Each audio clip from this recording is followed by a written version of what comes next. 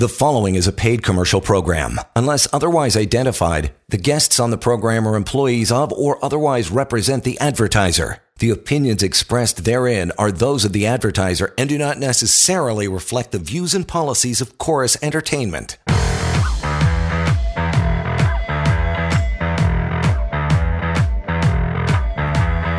And welcome to it. So good to have you along for the ride over the next half hour. John Scholes here as always, and Lior Samfiru is answering all the questions, doing the heavy lifting, as we say. You want to reach out, you can always email help@employmentlawyer.ca, and the website built just for you to get smarter and have access to that severance calculator, pocketemploymentlawyer.ca. The main topic for the show for the next half hour will be don't ever do this. We'll get to a bunch of those talking points here in just a moment. But we always start off with the case of the day. Pal, what do you got going on? Hey, John, great to be here, of course. Great to talk about employment law, recovering from the weekend and trying to ensure that we start this week off right by answering questions, by informing people about their legal rights. Now that you're back to work, maybe you kind of put some of the work problems behind you over the long weekend. That's fine. But right now, you got to face the situation at work, and if you're dealing with a difficult one, if your boss puts you on notice that something has to change, or if you've been given an ultimatum, maybe you lost your job. Well, a good place to start to get answers and to find solutions is right now on this show. Make sure that you ask the right questions so that I can give you the right answer and inform you. So by all means, if this is an issue, if you're not having a good day, if it has anything at all to do with workplace, your rights, employment law, you're listening to the right place and the right show to make sure that those answers are there for you. And of course, beyond the show, this show is half hour, but beyond it, we can also connect off air, phone, and email. We'll give you that contact information throughout the show, so don't be bashful. And let me start off with a case that came across today. And I'll put this case, John, under the category of employers behaving quite badly. So this, I spoke with a lady who had very recently spoken to HR and filed a complaint against her supervisor. She felt that she was being harassed, she was being bullied, and she did exactly what she should have done. What I would have told her to do is she went to HR, she told them about it, and she said, "Please help me." Well, she did that, and John, not 48 hours later, she gets told, "Listen, we investigated this and we determined that there's nothing to it, so there's nothing there." Before she can even digest the answer and whether she needs to do anything about it, another 48 hours pass, and she gets called into a meeting, and she said, "We're letting you go." And no, nothing to do with anything. We just decided to restructure, so we wish you all the best. Goodbye.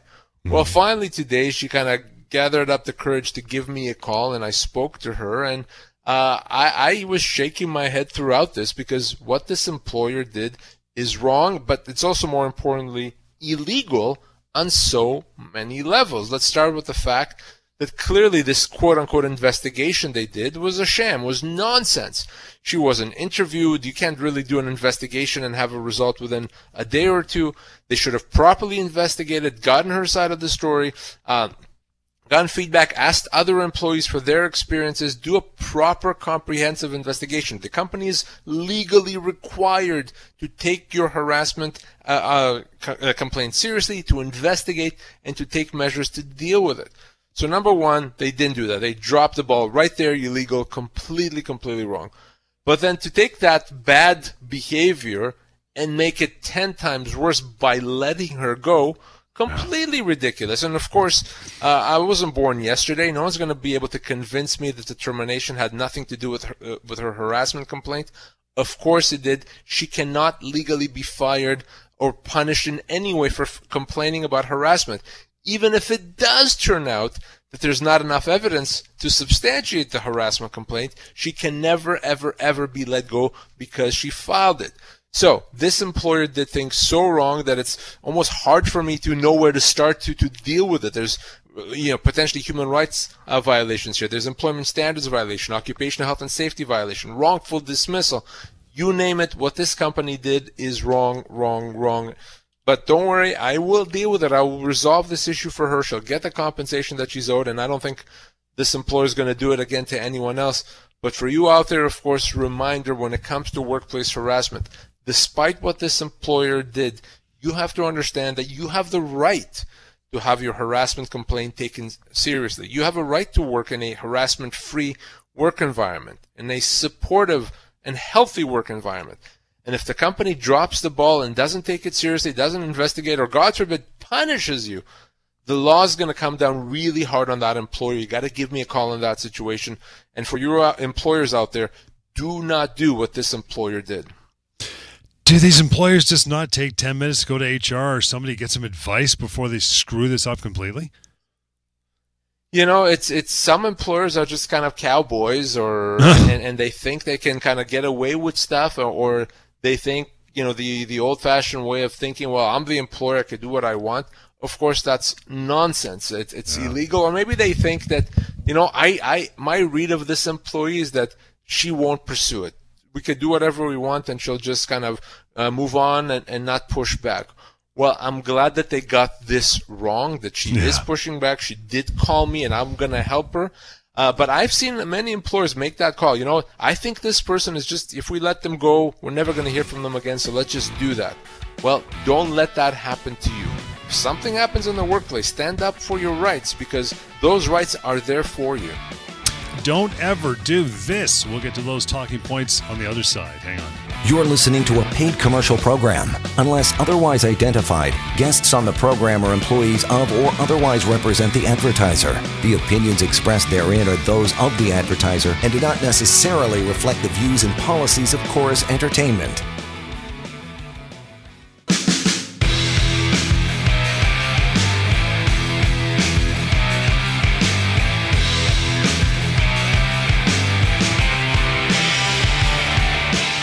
You sure are, and welcome back to it. Let's get into this. Don't ever do this.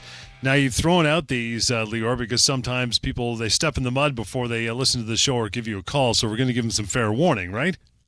Yeah, these are things that you just don't want to do. Certainly not with that kind of thinking about it, getting some advice. It's easy to have rights, but to give them up without realizing it. So that's what we're talking about. Things that you don't want to do so that you don't regret it later and give up rights that you actually have. Let's get to the first one. Don't ever accept a temporary layoff without understanding what you could be doing for your future rights. That's right. And this is a great place to start, because with a temporary layoff, you actually have a say in the matter. You absolutely do not have to accept a temporary layoff. You can refuse it. And what I mean by that, it doesn't mean you're going to show up to work anyway if your employer says don't show up, but you're going to treat that potentially as a termination and require the company to pay you severance. So with a temporary layoff, the choices are to sit at home and wait and hope for the best, and wake up every day and see if your employer called you back to work. That's option one. Option number two, of course, is to not do that and to say, you've terminated my employment by putting me on a temporary layoff. Now you have to pay me my full severance, and that could be as much as 2 years' pay. Now, the reason why that's what you want to do, the reason why you don't want to accept that temporary layoff is it's all about your future rights. By accepting that temporary layoff and sitting at home and waiting and maybe going back to work when the company calls you back, you've given the company the right to do it again and again. And think about it from a future rights standpoint. You can now be in a situation where you work for a few months, you get laid off for a few months, back and forth, back and forth. That's a terrible place to be in, and that's something that the company doesn't have the ability to do to you unless you allowed it to happen, unless you opened the door by accepting that first temporary layoff. So understand that with temporary layoff, even opening the door a crack could be a huge, huge problem. The better approach often is to say, not accepting this, enough is enough, I want my severance, and move on. Don't accept changes to the terms of your employment, even if it's for legitimate business reasons. No kidding. Absolutely. And this, it's okay sometimes to be, quote unquote, selfish, to think about yourself. So the company may say, well, we need to cut pay because the business needs it, or we're struggling financially, or we need to change the shifts because that's the requirement of the business. We're going to change your hours. And that may be true. The business may not be doing well, or there may be a good business reason to change your hours, etc. That does not mean that the company is allowed to do it.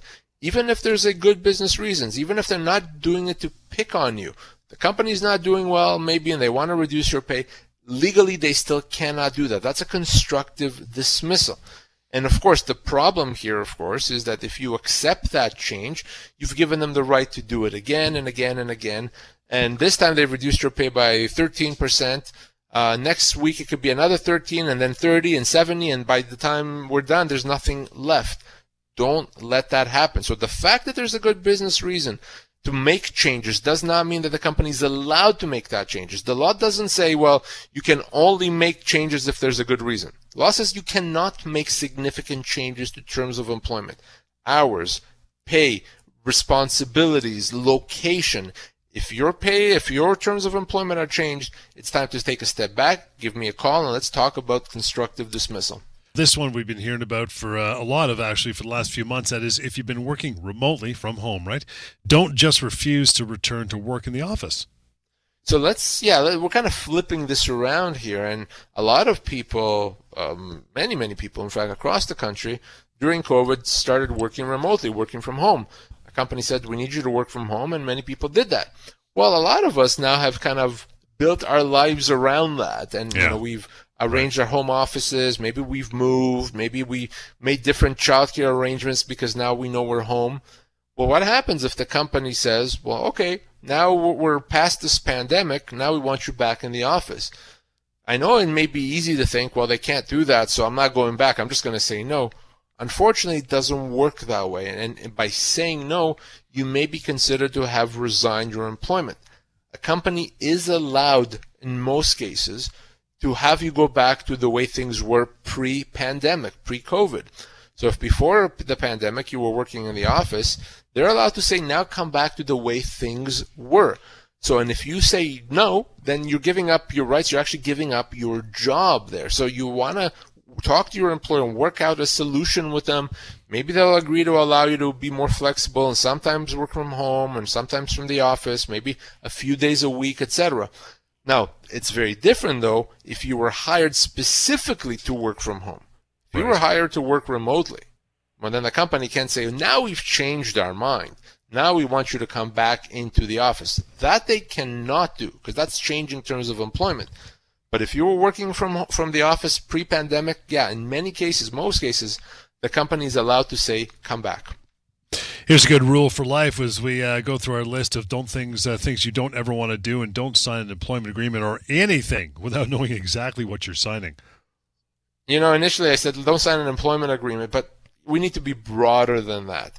If your employer wants you to sign anything, well, let's take a step back here, okay? It's rarely a good idea, and there's really a good reason for the company to want you to sign a document, certainly when it comes to an employment agreement. Oftentimes, a company may want you, if you're already working, to sign an agreement that takes away rights that you would otherwise have, that eliminates some of the entitlements that you have and gives them to the company. Maybe it's a term that limits your future severance. Maybe it's a term that allows the company to make changes to the terms of your employment. So anytime a company wants you to sign something, we need to understand what you're signing. So don't just look at, well, they're saying here my salary is going to be the same, my vacation is going to be the same, so who cares about everything else? I'll just sign that. No. Let's understand, even the kind of the fine print, so to speak. What does it say? What does it do? And what could you be giving up by signing it? Always be suspicious if you're asked to just sign a document out of the blue. Best thing to do is send me a copy of it. You can email it to me. You can even fax it to me if you prefer. Let me read it, let me tell you what it does, and let me tell you if there's something that you should be worried about. But you do that first before you sign. Once you sign, it's a problem. And most employers are reasonably, flexible with, hey, can I just take this home for a night or two, whatever, and have a look at it first, right? Absolutely they are. But if they're not, no, we need to sign right now. Be extra suspicious. Right. Then I can certainly tell you shouldn't be signing. If your employer says, no, we need you to sign this right now before you go on your lunch break. No.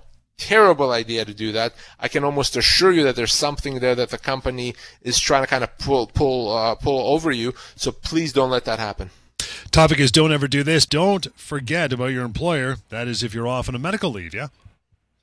So we're talking about things you don't want to do, and forgetting about your employer, ignoring your employer, not being in touch with your employer while you're off on a disability leave, a medical leave, that's not a good idea.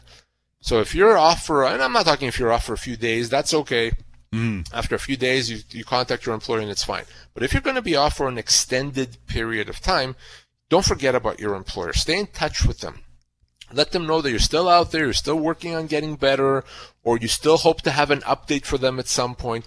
What you don't want to have happen is, by being completely out of communication, for the company to almost assume that you've resigned, that you've decided you're not coming back to work, or that maybe you'll never be able to come back to work because we haven't heard from you in months. So that just complicates matters and it's unnecessary. So my best advice, if you're going to be off for medical reasons for a significant period of time, more than just a few weeks, stay in touch with your employer. Every few weeks, send them an email or a text message. 1 or 2 lines is all that's needed, saying just, hey, employer, an update. I'm still getting treatment. I'm still working on getting better, and I'm hoping at some point to be back to work. Or I'll have an update for you in 2 months, 3 months, whatever it is. Just something, so that they know you're still there. You haven't abandoned your job. You're still planning on maintaining your status as an employee. It takes seconds to do that, and you'll be glad that you did. This next one's interesting, too, because we always, people usually ask for a little more clarity on this one. And you put down, don't quit unless it's completely voluntary. Well, that's such an important piece of advice. And we've done a whole shows just on this idea of quitting and making sure that resigning and quitting is voluntary. By definition, if you quit and it's not voluntary, that's not really a resignation. You shouldn't be resigning. Sometimes a company may give you this ultimatum. We need you to resign or else. We need you to resign or, bad things are going to happen. Well, what the company is really trying to do if they say that is they're trying to avoid paying you severance. They're hoping that you'll just say, I quit, and then, hey, if you quit, we can just avoid tens of thousands of dollars in severance that we would otherwise have to pay you. So no. If you decide you don't want to work, if it's completely voluntary, sure, do what you need to do. If you need to quit, absolutely. But if it's not voluntary, the answer should be no. I am not quitting. I'm going to continue working until you, employer, tell me to stop working. At that point, you've terminated my employment and severance has to be paid. So do not quit just because you feel like you have to. You don't have to. Do not quit because your employer is pushing you, threatening you, and pushing you.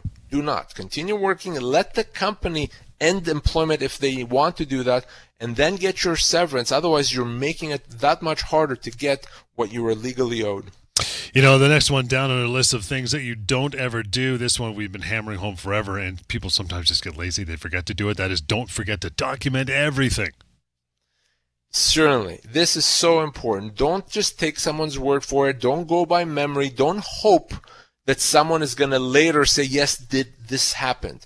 Sometimes people lie. Sometimes people forget. Sometimes people get confused. So if, in fact, something happened that you want there to be a record of, create that record. Document. Write it down for yourself. Or send someone an email confirming what happened. Maybe you were given a promise for a pay raise. Well, that verbal promise is not going to be very valuable unless you can prove it. One way to do that, if someone promised you a pay raise, send them an email confirming, I'm really happy about the conversation we had today. Thank you for letting me know that I can expect a pay raise at the end of the year. Great. Wonderful. That's all you need. If your boss told you about some issues that they're having with you, well, and you wish that there was a record or the record of what you responded to them, send them an email. Make sure that it's all in writing. If it's not in writing, it doesn't exist. So very, very important to do that. I never want to get into a kind of he said, she said type of a situation if I can avoid it. It's easy to document things. If you're not sure how to do it in a specific situation, give me a call. I can talk you through it, but always document. Let's get to a couple more of these here. That is, don't just accept unfair discipline or an inaccurate performance review. Absolutely. And what we're talking, again, things that you don't want to do. So if your employer is giving you discipline, you made a mistake, we're suspending you, we're giving you a warning, or they're giving you a bad performance review. If it's not right, if it's not accurate, if it's not fair, you have to say something about it. And it's not enough to just say, well, I disagree with it, but I'm not going to say anything because it's uncomfortable. By you being silent, by you not saying anything, it's the same as you agreeing to it. And if you agree to it, what could happen is that could allow the company potentially to use it against you when they want to let you go. Mm-hmm. Not a good idea. So you have to say something about it. But of course, when I say, what I really mean in writing. So if you don't agree with the negative performance review, if you don't agree with the warning or the suspension that they gave you, send an email, okay? Detail is fine, polite and professional, saying, here's why I don't agree. Here's why I don't think it's fair what you're saying, or here's why it's wrong. Here's some additional facts that you need to know about. Send that email. By sending that email, you're preserving your job, you're protecting your rights, and you're not making it easier for the company to let you go. So never ignore. We're talking about things you don't do. You don't ignore negative performance reviews or discipline. We save the big one till the end. We've been pounding this one home for 10 years, and that is do not sign that severance letter. This is such a big one. And this is the reason when we do this show, we started the show 10, 11 years ago. It's because of this. Because still now, every single day, I get calls, I get emails from people. They signed that severance offer, and they realize, oh my God, I made a mistake. I didn't know when I signed it. I thought it was a fair offer. Now I realized, holy cow, they owed me another $35,000. What do I do? Lior, please help me. Can't, unfortunately. Once you sign that severance offer, you've accepted. There's a binding contract between you and the company that lets you go. And you can't really get out of it, no more than the company can get out of it. So the time to get advice, the time to understand if the offer is fair is before you sign it, not after. So call me and let's talk about that. Go to the severance calculator. You can find that at pocketemploymentlawyer.ca. Over 2 million people have used it for exactly that purpose. Make sure you understand what you're asked to sign. And the reason why it's so important to do that is that 90% of you, when you're looking at that severance letter, whatever that letter says, is a lot less than what you're actually owed. And I'm being conservative. It's probably closer to 95% of you. So that's why it's so important to do that, do it right. If you sign that severance offer and then get advice, then it's too late. So do not sign. I don't care what the deadline is. I don't care if you think it's fair. I don't care if the company tells you it's fair. Right. Your job to make sure it is. So call me or go to the severance calculator or speak to someone else if you don't like me. But get advice before you sign. And with that, we are done. Appreciate you listening. You want to reach out now to Lior and the team, always invited to do so. And there's no pressure indeed. 1-855-821-5900. Again, 1-855-821-5900. Help at employmentlawyer.ca. That website, use it. It's free. It's anonymous. It's got lots of information there in the severance calculator as well. pocketemploymentlawyer.ca. Back in here tomorrow at 6:30. We'll catch you then. The preceding was a paid commercial program. Unless otherwise identified, the guests on the program are employees of or otherwise represent the advertiser. The opinions expressed therein are those of the advertiser and do not necessarily reflect the views and policies of Chorus Entertainment.